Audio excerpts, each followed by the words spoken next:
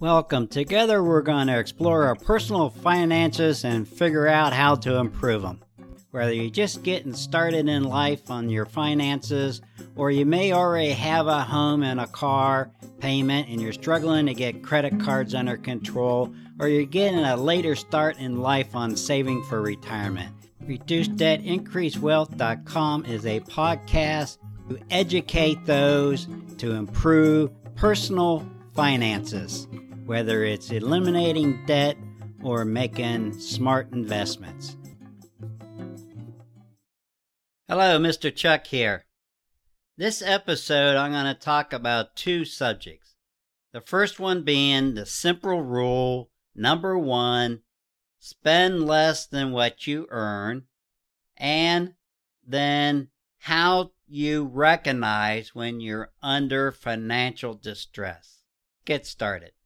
I have 2 articles that I refer to in my show notes. If you want to read the articles for yourself, then you can go do that. So rule number 1, we're going to do that article first. Spend less than you earn is useless, unhelpful financial advice. It's, okay. It's a basic, sound, simple strategy that you can use to help keep your finances under control. So let's see, this gentleman here, Eric Ravencraft, has a different outlook on that particular rule, and let's see what he has to say. If you ever read 5 words about personal finance, or probably spend less than you earn. It's popular because it's simple. In fact, it's too simple. It's the smallest piece of a big puzzle with a lot of complicated parts. It's time we taught those instead. What's wrong with spend less than what you earn? Before I talk about this problem with this advice, this is the article, I want to point out that I don't think this advice is wrong. You make X amount of dollars per month and you spend Y. If Y is greater than X, you won't be able to pay your bills, save for the future, or fix your car when it breaks. I think we can all agree that's a bad way to live. Okay, yes. But what he's saying is there are times when spending less than what you earn is not good. And he's going to go over that. Let's go down through here and see when it... Okay. Life, on the other hand, is less intuitive than simple subtraction. Social pressures, inevitable catch-22s of improving your career. It's easy to slip into a hole without knowing it. Sometimes being irresponsible gets you there, but many more times life gets in the way. An unexpected car bill ruins your savings plan for 6 months. You lose the job right when you need your medical insurance. Not to mention the spend less than you earn advice rarely accounts for opportunity costs. While you're staying at home with Netflix, your coworkers may be out at the bar networking, making the connections that will land them better jobs. So what he's saying here is sometimes when you spend a little more than what you earn, you can use that to your advantage to gain a better job or to make a connection with somebody who can help you get a better job. I think he goes down through here and says when you're young, what his advice was is to own a suit, that everybody should own every man should own a suit, and he didn't have any money because he didn't have a job, but in order to get a job, he needed a suit, so if he followed the spend less than you earn, he earned little or none, he would never have been able to buy a suit. If you can't buy a suit, it's hard to get a job. Well, yes, that all makes sense. There are times when you have to spend more than you earn in order to better yourself, to make your situation improve. But it's not an ongoing thing that you're doing. A one-time thing. Maybe a 2-time thing. But it's not ongoing. You don't do that day in and day out. You don't keep building up debt, get farther in the hole. You're just doing it so you can better yourself, such as buying a suit so you can go and make an impression on getting a job. or a better job, or getting a smartphone when you're broke. Well, you need a way for people to contact you if you're looking for a job. So you definitely need a phone, maybe not a smartphone, but that's all there's out there nowadays. So a cell phone is definitely, you need that at the minimum. If you're not working or have very little money, then, that could be expensive, a monthly bill that you may or may not be able to keep on paying. So what he's saying is you need to learn how to invest in yourself, investing as a principle. Spending money now to enrich yourself in the future is what he's saying. So I agree with that 100%, but it's not going to be ongoing day in and day out. It's a one-time, two-time thing. Spending less isn't helping if you're already broke. Well, if you're already broke, you're pretty much forced into spending less, in my book. If you don't have any money, how do you spend it? You have to have credit. If you don't have any money and never had any money, how did you get your credit? If you use credit, how are you going to pay it back? You're just digging yourself deeper into a hole. The bigger problem is that many times money problems occur because the spending less isn't an option at all. There are numerous scenarios that could lead someone to being able to balance the budget through spending cuts alone. Unbearable housing costs. Well, if you live somewhere where housing is really expensive. High student loan debt. Well, you went to college, you got all this debt, now you got to pay it, but you can't get a good job, and then, okay, well, I believe. Unexpected medical expense. Yes, we all have that throughout our lives. You think the health insurance is going to pay most of it, and then all of a sudden it doesn't because you have a $5,000 or $10,000 deductible, and you thought the deductible didn't apply because it was a screening, and it turned out it wasn't a screening, so the deductible does apply, so you got to pay it. Well, oops, I'm talking about myself. Yes, unexpected medical expense do pop up, and it's never ending in your life. And, it's also the number one cause for bankruptcies in the United States, affecting nearly 2 million people. That's why having your credit card debt under control can help, because you could set up a payment plan with your provider and avoid bankruptcy. Snowballing municipal violation. Many people get a ticket for something minor like lapse a car registration, can kickstart a cycle that costs a crippling amount of money. If you're not making a comfortable salary, a traffic ticket that costs a couple $100s can spiral upwards with late fees, higher insurance costs, and lost work hours. Well, okay, try to avoid getting yourself a ticket. So don't do anything that's going to cause a ticket. That's his take. Saving is important, but it's not enough. More often than not, when someone says spend less than you earn outside other what they really mean is just spend less. However, spending is just one of the two numbers you can use to determine your financial gap. It can only reduce your spending so far. Increase your income, on the other hand, has virtually no limit. Making more money is a lot harder, of course, especially if you're already in a financial crippling situation.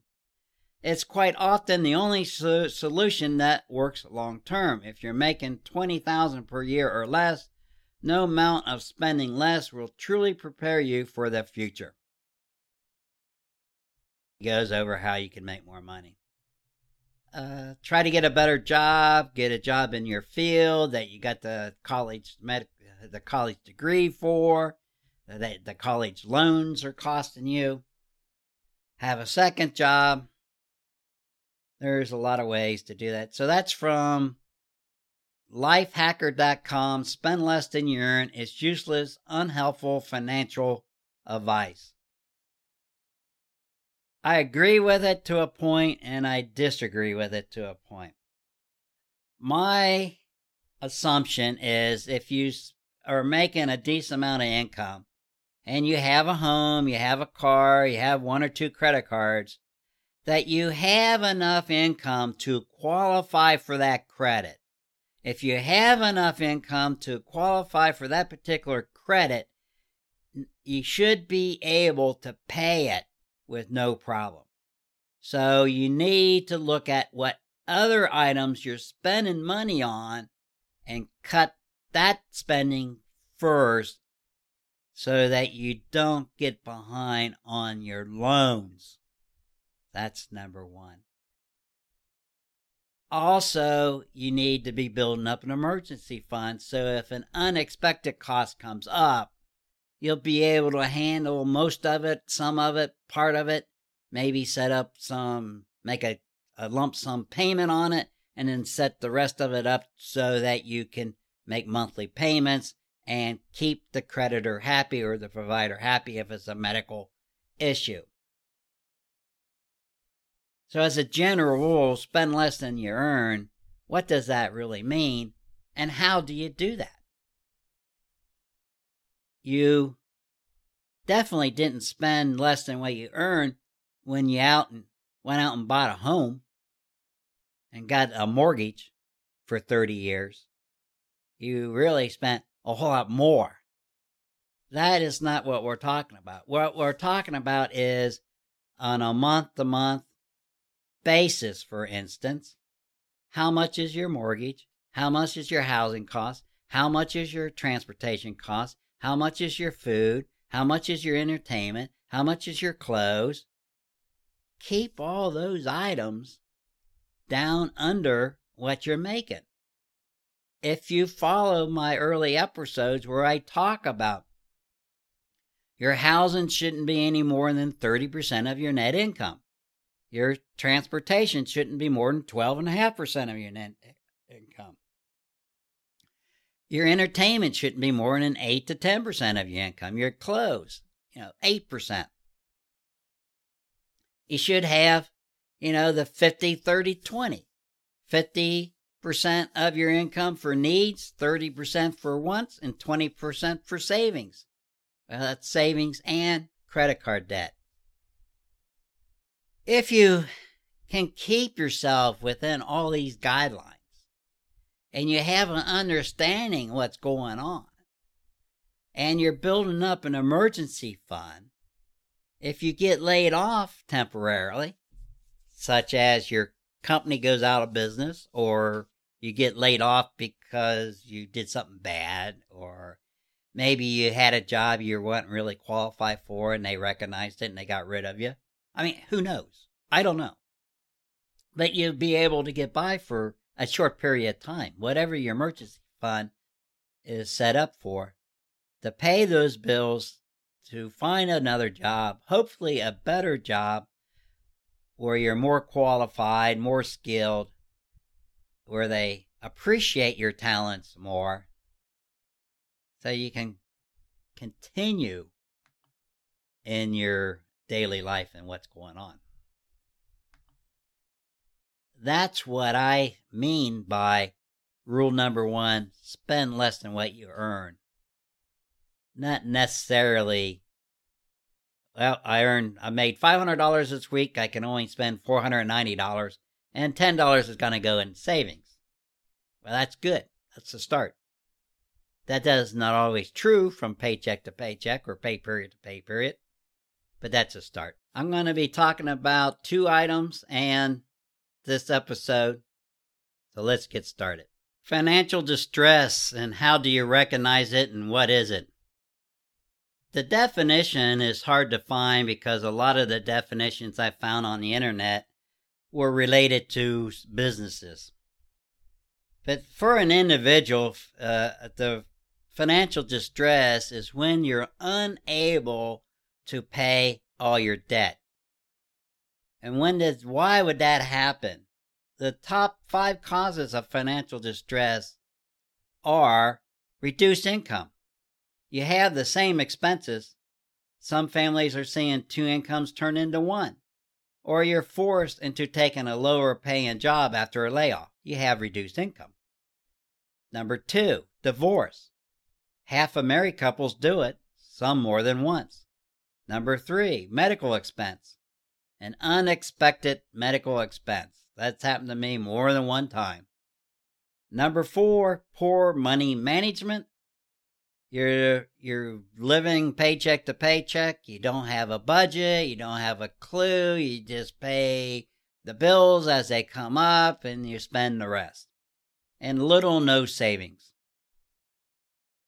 If you have a properly funded emergency fund, 3 of the 5 of these items that cause financial distress are taken care of. Unexpected medical expenses, poor money management, and little or no savings. Because you're going to have savings if you have an emergency fund. You're going to have a money management program into place. It's not going to be poor. It's going to be better. And unexpected medical expense, you can have the ability to make a payment or set up payment plan so that you be able to pay it and get out from being financially distressed.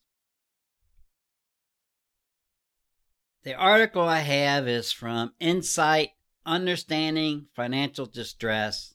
It's from the UK. It's www.fca.org.uk. And of course, being a government research article, they had to do research. Our research finds the factors that predict people suffering difficulties repaying their debt or becoming financially distressed. The use of debt, especially consumer credit debt, is frequently described in negative terms, but from an economic perspective, such debt plays a critical role in allowing people to manage temporary cash flow shortfalls and spread the cost of making large purchases. Yes, that is true. But if you're going to manage temporary cash flow shortfalls, you need to, one, recognize what's causing this shortfall, first of all. And for making large purchases, yeah, well, that's called a mortgage when you buy a home.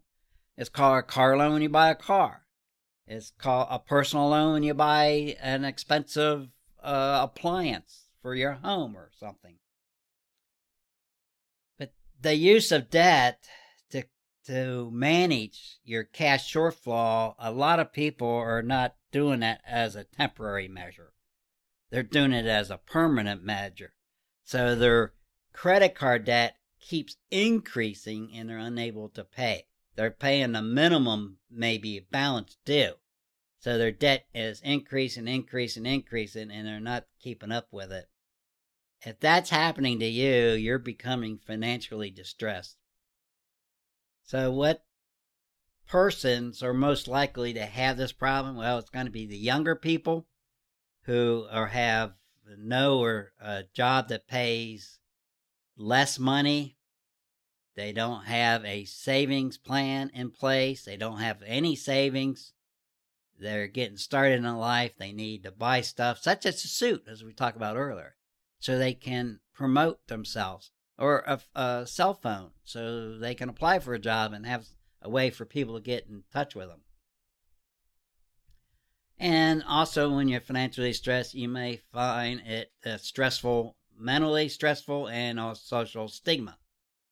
I don't know why it would be a social stigma if nobody knows about it but you, but that's what the article says.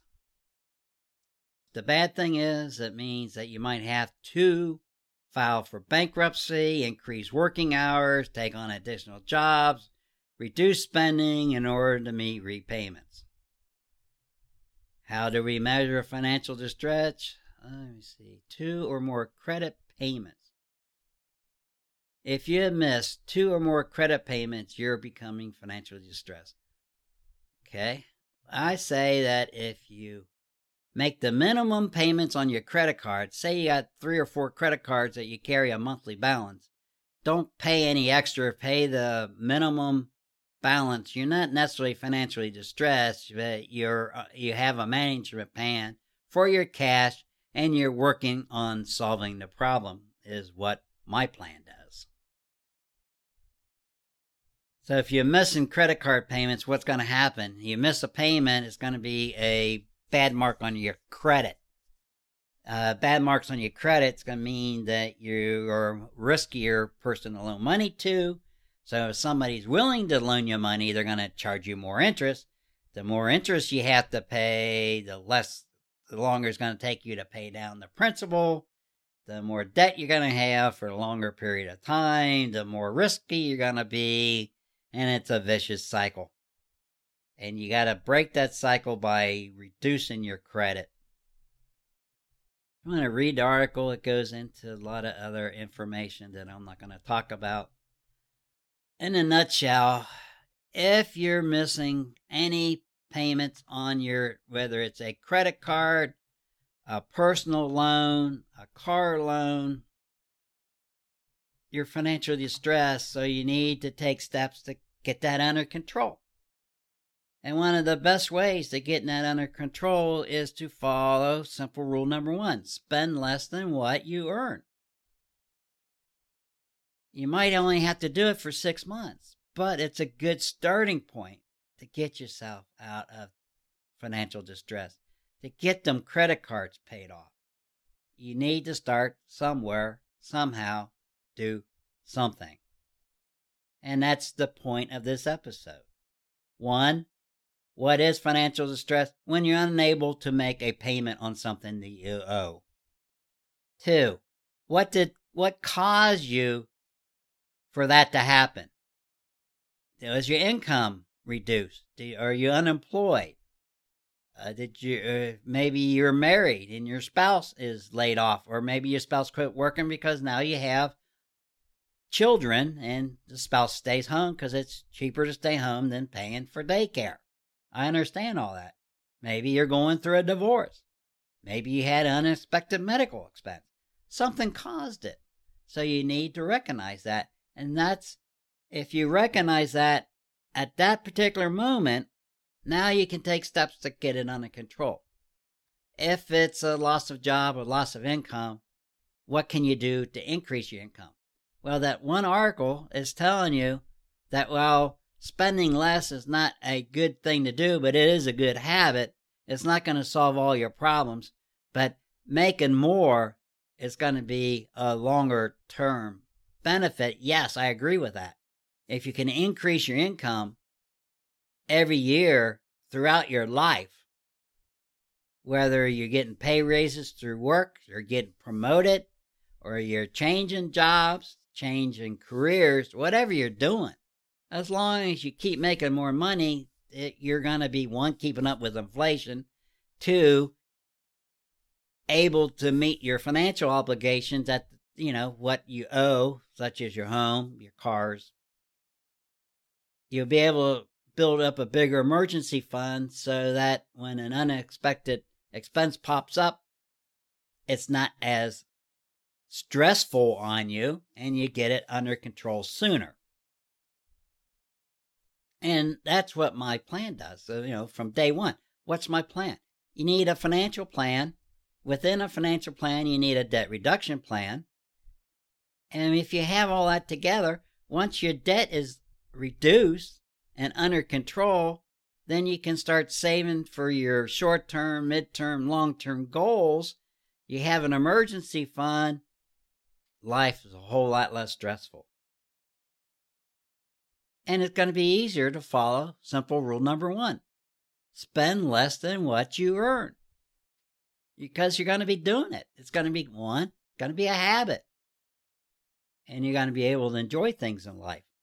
And later on, when your debt is under control, then maybe you can go out and buy that item that you really wanted, that you waited the 30 days, that you still want it. You have enough money to make a large enough down payment to make the loan affordable. Go ahead and do it. Live life, enjoy life. That's why you're working. That's the end of another episode. I hope you found it useful. And if you'd like to share this episode with your friends, please do so. I'm open for any suggestions for improvement or for information that you would like to talk about in future episodes. You can go to my Facebook page and leave me a message. I'm more than glad to comply. To find my Facebook page, go to reducedebtincreasewealth.com and click on the Facebook icon to go to my Facebook website.